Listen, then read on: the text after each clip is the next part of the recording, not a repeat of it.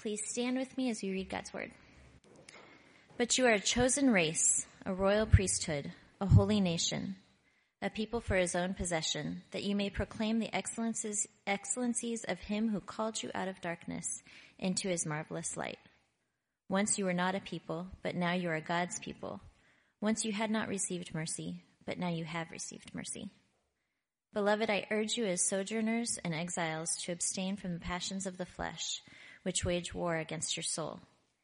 Keep your conduct among the Gentiles honorable, so that when they speak against you as evildoers, they may see your good deeds and glorify God on the day of visitation. This is God's word. Be seated. Let's pray together. Gracious God, as we open your word, we pray that we would meet you. We pray that we would hear you. We pray that we would see you, Lord. But we know for that to happen, your Spirit needs to give us those eyes to see and ears to hear. We need your Spirit to give us hearts that are ready to be changed by the truth of your gospel and the hope that we have in you.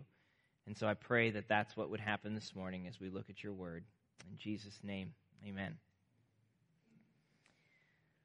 Well, with the presidential primaries in full and somewhat nauseating swing, it's no surprise to see the subject of immigration as a regular talking point again. What do we do with the whole immigration problem in America and so on?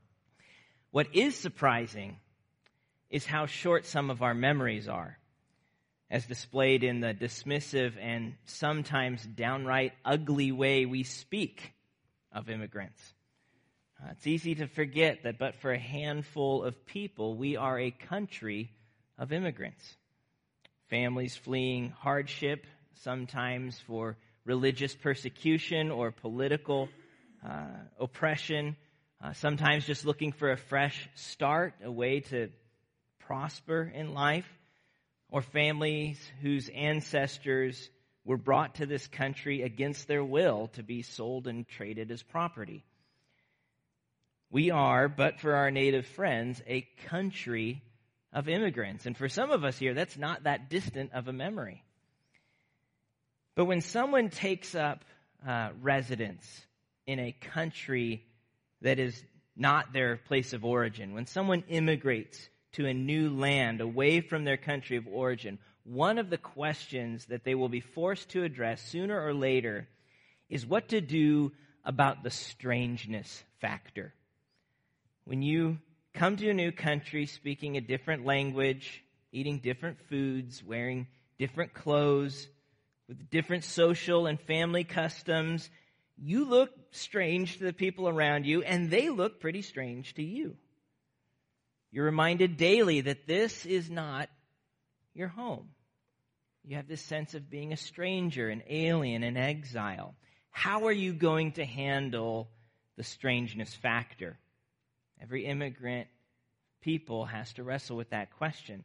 And sociologists have noticed three general patterns for immigrant groups. Some immigrants will wall themselves up from the larger culture, reenacting simply the ways and mores of the old country. So you think of the proverbial Chinatown or Little Italy in pretty much every major city in America. The language, the food, the culture is by and large a transplant from the homeland. You wouldn't even necessarily know that you're in a different country apart from the weather or your GPS or something like that. So that's one reaction.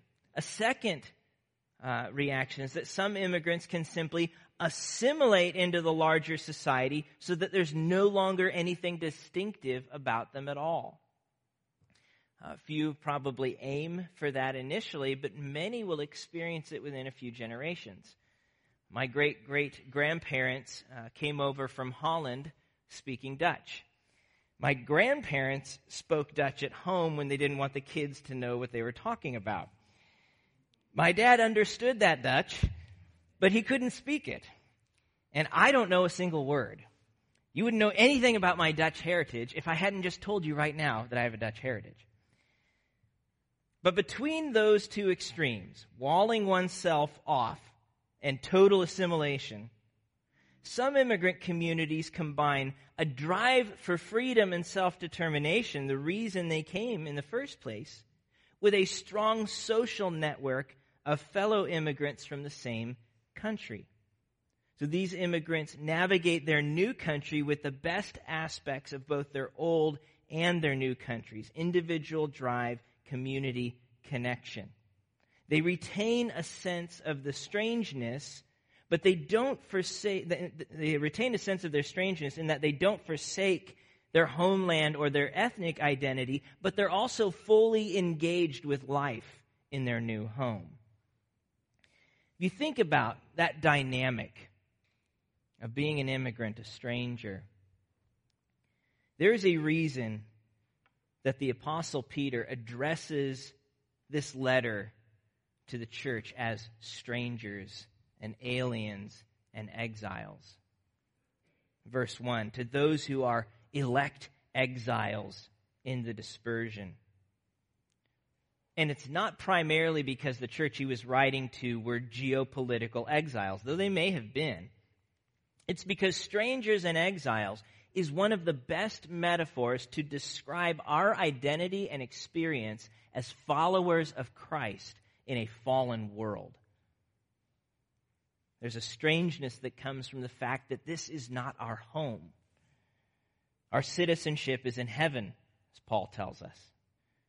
As Peter says in chapter 1, we have been born again to a living hope through the resurrection of Jesus Christ from the dead, to an inheritance that is imperishable, undefiled, and unfading, kept in heaven for you, who by God's power are being guarded through faith for a salvation ready to be revealed in the last time. This is not our home. And so Steve Timmis and Tim Chester explain that Christians are not strangers because they've moved from their homeland to a new country. They are exiles because their identity has so radically changed that they are no longer at home in their country of birth. That's the Christian experience. And this has been intensified for those who see themselves on the conservative side of Christianity in recent decades. We feel our strangeness in ways that previous generations didn't. For most of the country's history, it was culturally and socially advantageous to kind of align oneself with Christianity, to associate with the church, to identify with it, even if you didn't actually believe it. If you were going to get elected for office, you better be able to answer the question, what church do you go to, and so on. And this kind of name-only Christianity provided the foundation for what was really the dominant moral vision of our country for decades, the so-called moral majority or family values, the leave it to beaver kind of world. Being a Christian was a lot easier in those days. Though, if we're honest, what often passed as Christianity was little more than a baptized version of the American dream, with Jesus as kind of the means to the end of my personal fulfillment or national pride. But that day is gone. The world, the culture around us has changed. And so exercising one's Christian faith in the public square is no longer an asset. It is a liability. Even the religious liberties that once kind of protected that free exercise, we've watched be challenged and begin to slowly erode over the last few years. And so to identify with historic, orthodox Christianity in public is to risk being labeled or marginalized as a fundamentalist, bigoted, narrow-minded, on the wrong side of history. Christianity, we're told, is now outdated. It's not just outdated, though. It's actually wrong-headed and toxic. And so progressives are no longer willing to settle for mere tolerance and permission. They actually claim the moral high ground now. They have the moral position to kind of tell us that Christianity is not good for the world. And so that if it wants any place in the future, then it needs to get about the business of updating itself and changing Otherwise, it won't be around much longer. This is the message we hear. So what do we do with that? What do we do in face of such a drastically changing culture in just such a few years? How do we handle the strangeness factor, in other words? Do we wall ourselves off and just kind of retreat from the public square, wringing our hands in kind of a self-pitying anxiety, waving our fists in anger, standing in smug condemnation over the hellbound culture around us? Or do we assimilate, reevaluate our readings of Scripture, revise our doctrine wherever it clashes with the prevailing cultural norms? Do we assimilate? Or is there a way forward between these two extremes? A way that embraces the strangeness of our identity while being fully engaged with the world that we live in? Can we engage the culture in a meaningful way without compromising the gospel, which is the very unique thing we have to add and bring to that culture? These are the kinds of questions we're going to be exploring over the next few weeks as we enter into the next section of our series in the gospel for all of life.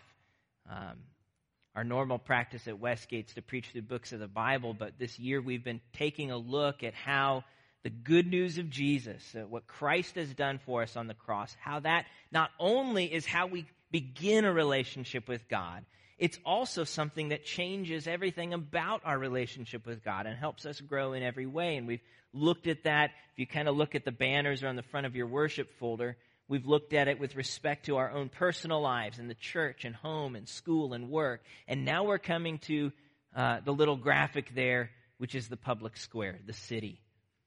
And what difference does the gospel make for our public engagement on cultural topics? Things that, the stuff that's trending on your Facebook page. What do I think about that? How does the gospel speak to that? And this morning what we're going to do is hopefully kind of build a general framework for that from 1 Peter. And then over the next few weeks we'll take a look at specific topics within that. We'll look at entertainment. How does the gospel speak to our entertainment? How many hours a week do we spend watching Netflix and things like that? Do we think about how the good news of Jesus ought to shape that? How it speaks to that? Or social justice? Or sensitive topics like homosexuality and abortion? What does the gospel say to these things? So that's where we're going over the next few weeks. But this morning, kind of a general framework. And one of the most helpful books I've found on this subject is a book called Onward by Russell Moore, the president of the Ethics and Religious Liberty Commission. And he frames our basic call, which I think is a good summary of our passage this morning, like this. He says, our call is to an engaged alienation. A strangeness but engagement. An engaged alienation. A Christianity that preserves the distinctiveness of our gospel while not retreating from our callings as neighbors and friends and citizens. That, I think, is where 1 Peter is taking us in chapter 2, verses 9. So if you're not still there, go ahead and turn there with me. 1 Peter 2, verses 9 through 12. How do we engage our culture in a meaningful way without compromising the gospel? First, we need to remember our unique identity. Remember your unique identity. We are the redeemed people of a holy God. So verse 9. But you are a chosen race, a royal priesthood, a holy nation, a people for his own possession. The most foundational question that we need to ask in discerning how do we live in a world live in this world that surrounds us, the most foundational question is one of identity. Who are we? Who we are tells us how we should live. How we answer that question, who we are, tells us how we should be living. If you are a Cuban living in America, but you identify primarily as a Cuban, that will shape the way that you conduct yourself during your time in America. And the same is true of our Christian identity, of our identity in Christ. If I am first and foremost a Christian who happens to live in America, well, then my Christian identity will tell me how to conduct myself during what Peter calls our time of exile, this meantime between the cross and the new creation. And Peter describes our identity here in the language of the Old Testament. I don't know if you kind of noticed, if there was a familiarity to the words he was using to describe us. A chosen race, a royal priesthood, a holy nation, a people for his own possession. Those are the ways that God described his covenant people Israel in books like Exodus and Leviticus and Deuteronomy. And since Jesus is the climax of Israel's story and the fulfillment of all God's promises to ancient Israel, through faith in Christ, we all, whether Jew or Gentile, are written into that ancient story. And we find ourselves sharing in this ancient and special identity as God's redeemed people. We become part of the story. One of the biggest problems in trying to figure out how do I live as a Christian now in the world we inhabit today, one of the biggest problems in trying to figure that out is that so often we think that the story begins and ends with me personally. We have a very individualized and sometimes privatized and therefore often quite compartmentalized identity. So who I am with respect to my relationship to Christ doesn't necessarily have anything to do with these other parts of my life. We position ourselves over Christianity then as the arbiter and evaluator of what is true and useful about the faith. And so we think of Christianity. Our operating question is not so much how do I fit into Christianity, but how does Christianity fit into me? My story, how do I fit Christianity into that? This is the wrong question. This is the wrong question. This is one of the reasons there's so much confusion on this subject. To understand how to live faithfully in a fallen world, we need to see ourselves as part of the rich, ancient story of God's plan to restore his fallen world and redeem a people for himself. A story that doesn't begin with us and doesn't end with us and is not up to us to rewrite at convenient places along the way. It begins and ends with God. He's the author. He's the goal. His presence, his purposes, his glory, his renown.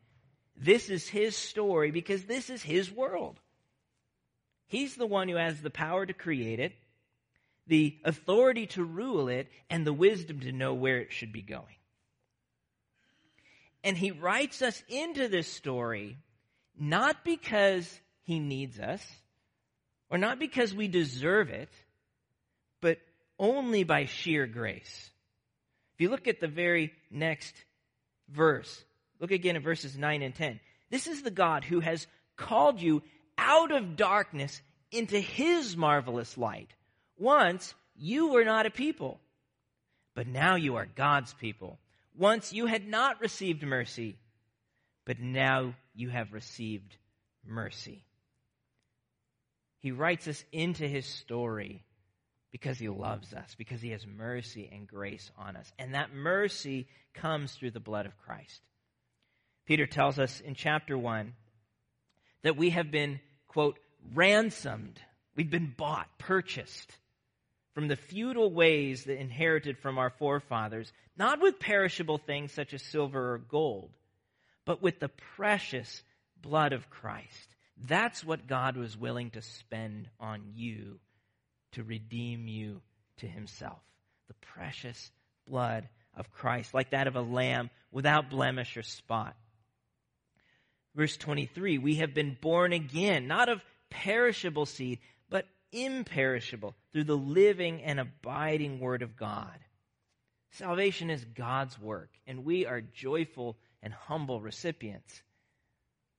And that's our unique identity. We are the redeemed people of a holy God. If we don't begin whatever questions we're wrestling with about how do I live, what do I think, what do I say, with that identity, that's who I am, we will be starting on the wrong foot and so easily end up walking in the wrong direction. We have to understand who we are in Christ. God's redeemed people. And when we see that, we realize that makes us strangers here on earth. We're not Americans first. We belong to another kingdom. Our hope is not in Hollywood or Washington, D.C. or New York City. It's not in Boston or Cambridge or even Mayberry. Our citizenship is in heaven. And so Peter says in chapter 2, verse 11, that he urges us as sojourners and exiles to walk with God, to abstain from passions that war against us. But we obey God not as fully assimilated into the culture, nor as people walled off into a ghetto, as strangers and aliens. If Christianity is to be any blessing or make any contribution to the world around us, we have to keep it strange. Sin really is sinful. That's a strange message today. It really is sinful because God really is holy. But grace really is sufficient because Christ's blood really was enough. That's a strange message too, and we need both of them. And so we need to remember our unique identity. But then second, we need, if we're going to be faithful citizens of heaven in this fallen world, we need second to proclaim our unparalleled message. We have a unique identity. We have an unparalleled message as well. The excellencies of our redeeming God. Verse 9 again. But you are a chosen race, a royal priesthood, a holy nation, a people for his own possession, that you may proclaim the excellencies of him who called you out of darkness and into his marvelous light. We have a message that the world desperately needs to hear. That sounds kind of presumptuous and arrogant. But it's not a message of how great we are. That would be presumptuous and arrogant. It's a message of how excellent God is.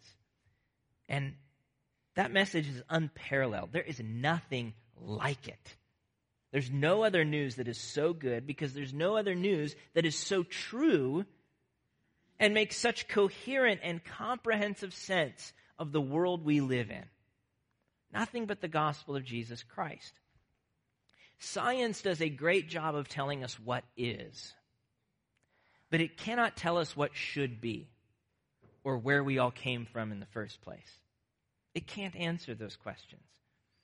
Every other philosophy or religious worldview either lacks an adequate foundation for justice, to call evil what it is and bring it to rights, or a viable foundation for mercy, a way to include evil people without compromising justice.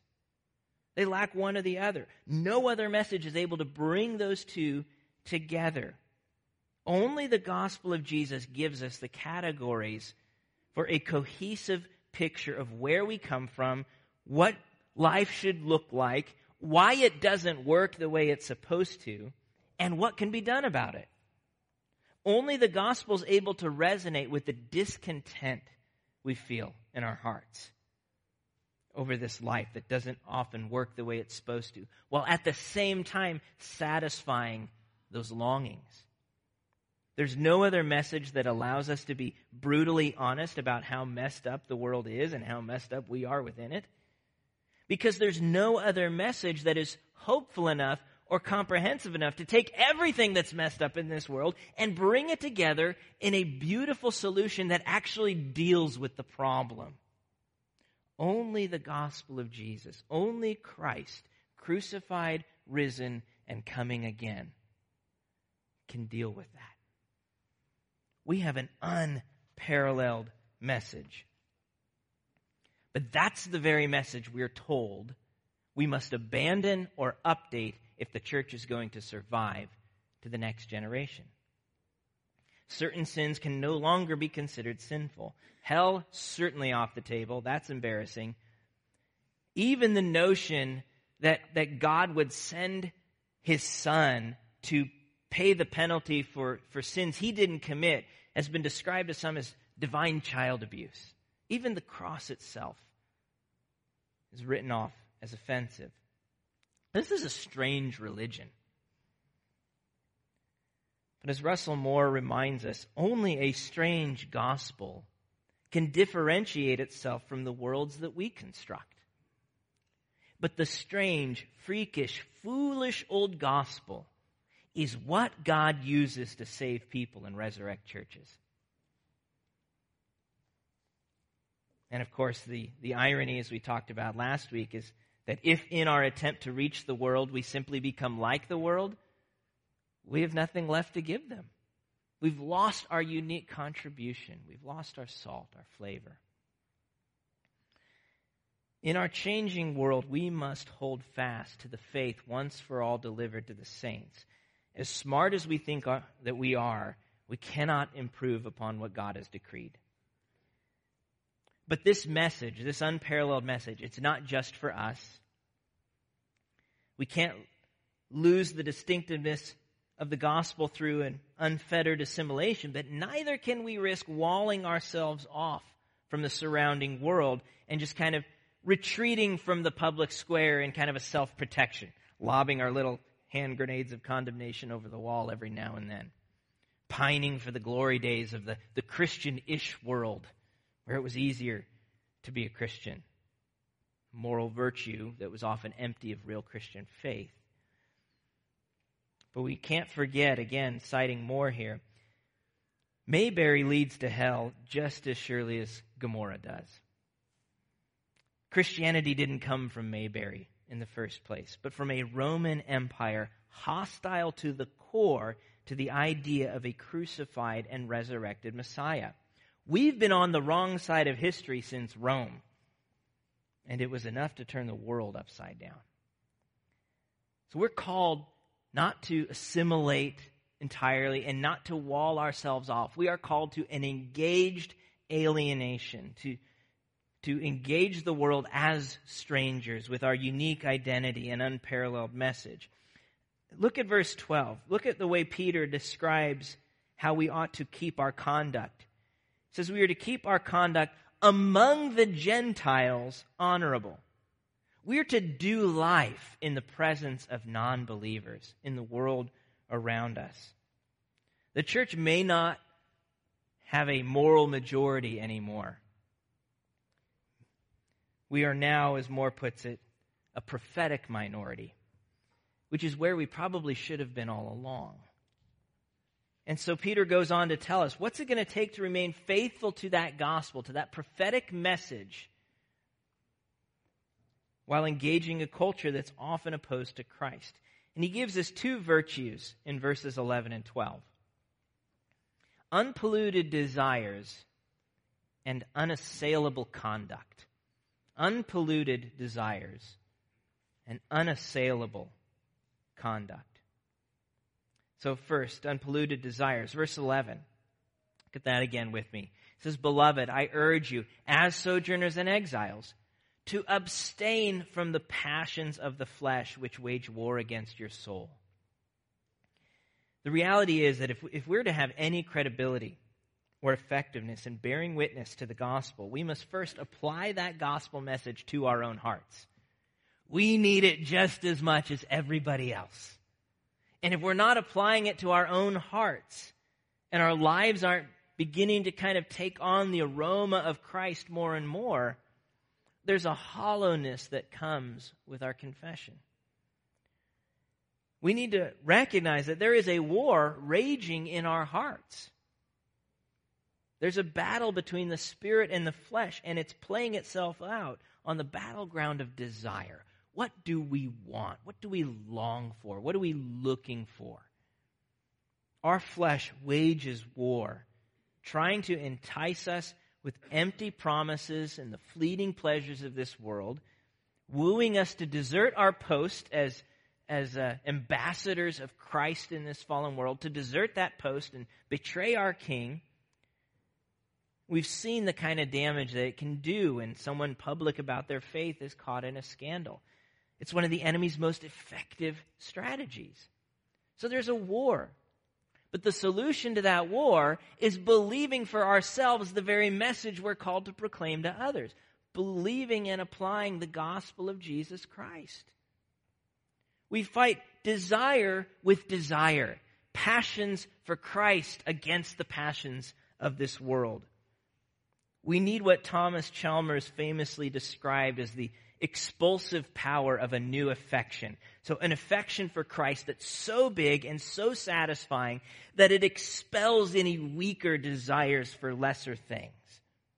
And that comes by feeding on the gospel, by clothing ourselves in the gospel, by fellowshipping in the gospel, embracing our strange heritage and making it a central part of our lives.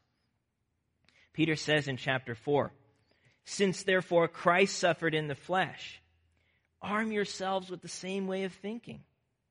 For whoever has suffered in the flesh has ceased from sin, so as to live the rest of his time in the flesh, no longer for human passions, but for the will of God." Passions for Christ. And when we do that, it makes us even weirder than we already were. Peter continues, "For the time is past that suffices for doing what the Gentiles, what the non-believers want to do, living in sensuality and passions, drunkenness, orgies, drinking parties, lawless idolatry. With respect to this, they're surprised when you do not join them in the same flood of debauchery. And they malign you." It doesn't make sense. We're having so much fun over here. Why wouldn't you come do this? And they malign you. They ridicule you because you're so strange. But they will give account to him who's ready to judge the living and the dead. Don't be deceived. Sin really is sinful. It really is. And don't settle for lesser things. Grace really is sufficient. And when we see Christ for who he is and all of his beauty and excellence, our passions will be stoked and we will be utterly unwilling to settle for anything less when we truly see Christ in his beauty and his glory. We need unpolluted desires. The second is unassailable conduct, a conduct that can't be slandered. Verse 12. "Keep your conduct among the Gentiles honorable, so that when they speak against you as evildoers, they may see your good deeds and glorify God on the day of visitation." As representatives of God's kingdom, we are called to live lives of service and love that are above reproach. The world loves nothing more than to catch a self-proclaimed Christian being inconsistent and hypocritical. And the reality is, we give them plenty to work with. But as representatives of Christ, we need to learn to prioritize holiness again. We need to learn to prioritize holiness again. Not in the self-righteous piety, the I'm better than you kind of thing. Or, wow, God, look at me, look at how much I'm doing for you, aren't I special? Not that kind of hollow, superficial holiness, but a God-enthralled, grace-fueled, Christ-reflecting love. It's what we need to cultivate and prioritize. We need to remember that one of the most powerful witnesses that we have is simply loving our neighbors even when they act like enemies. Are we praying for them? Are we praying for them? Are we serving them sacrificially, not as a project, but as a person? And when we find ourselves engaging in sticky cultural topics, is our engagement guided and shaped by the golden rule? To do unto others as we would have them do unto us. We all know how frustrating it is to see, some news article on Twitter or Facebook that misrepresents Christianity. It's like, how dare they? We get all in a fury. But how often when we're engaging opposite viewpoints, do we do the same? Misrepresent? Do we seek to understand first and then engage? Or do we willfully misrepresent in order to score points? Do we conduct our lives in such a way, both our works and our words, that any slander that may assail us, that it won't actually be able to stick in the end? That at the end of the day, when all is said and done, the only thing they can really accuse us of is loving Jesus.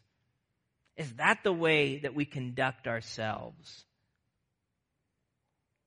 Peter says in chapter 2, verses 19 to 20, "For this is a gracious thing, when mindful of God, one endures sorrows while suffering unjustly. For what credit is it if when you sin and are beaten for it, you endure it? Big deal. But if when you do good and suffer and you endure it, this is a gracious thing in the sight of God." We will be assailed and accused. We're strangers, and people are going to point out our strangeness. Peter says that in the very next verse there in chapter 2, verse 21. "For to this you have been called, because Christ also suffered for you, leaving you an example so that you might follow in his steps." As winsome and nuanced as we might try to be, and we should try and be winsome and nuanced. We shouldn't be belligerent or angry or jerky. We should be winsome and nuanced, but as much as we might try to do that, people will still look for ways to accuse us and take offense. For example, when evangelicals adopt children, the secularist left accuses them of stealing children for evangelism. I've seen some articles on that one recently. But if we don't adopt, the same voices accuse us of caring for fetuses without being willing to provide homes for, quote, unwanted children afterwards. You're damned if you do, and you're damned if you don't.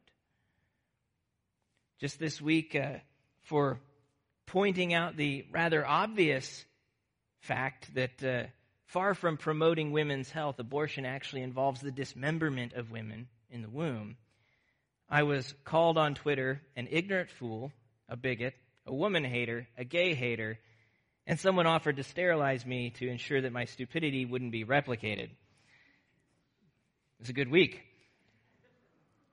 In a world that is scandalized by Christ's claim that all authority in heaven and on earth belongs to him, his followers will find themselves maligned, reviled, accused of being on the wrong side of history. But that's just it. We've been given a glimpse into where history's going.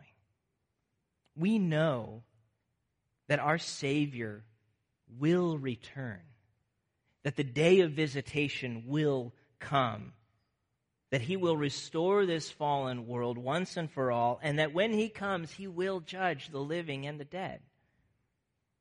We know that we have an inheritance that is imperishable, undefiled, and unfading, kept in heaven for us, who by God's power are being guarded through faith for salvation ready to be revealed in the last time, even though now, for a little while, if necessary, we are grieved by various trials. And so in the meantime, while we await Christ's return and serve him during our time of exile, we have the kind of confidence and hope that we need to follow his example in the face of whatever opposition we find. Chapter 2, verse 22.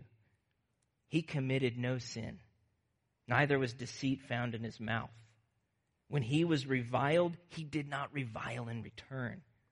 When he suffered, he did not threaten, but continued entrusting himself to him who judges justly. He knew in the end his Father would sort it all out. He himself bore our sins in his body on the tree, that we might die to sin and live for righteousness. By his wounds you have been healed.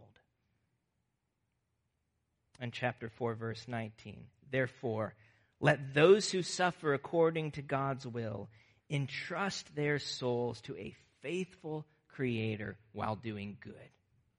That's what life in the meantime is supposed to look like.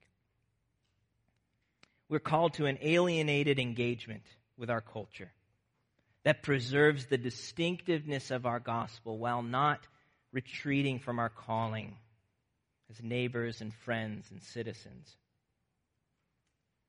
Russell Moore again writes, "The kind of exiles we are to be is not a bitter, resentful people hearkening back to better days when we had more power and influence.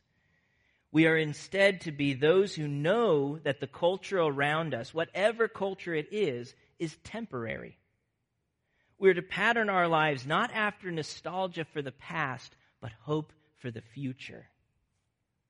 We are strangers and exiles on our best days, but we're not orphans and wanderers. Our strangeness is only hopeful if it is freakishly clinging to the strange, strange mission of Christ crucified and risen." Gracious Father, we thank you that we are not orphans and wanderers, that you saw us in our sorriest state and had mercy. And Lord, we confess that it's that mercy that we want others to know. Lord, we confess that there are times when we like being right, and we like people to know that we're right or to think that we're right. And Lord, that's ugly. It's not about being right. It's about you being seen for who you are in your holiness and in your mercy. Lord, may our only desire and motivation be for your glory and for the good that comes from others knowing you. And that means living that way personally and as a church. May we be indeed a people centered on the gospel of Christ. And may we never forget that that is what we have to offer to the world around us. We ask it in Jesus' name. Amen.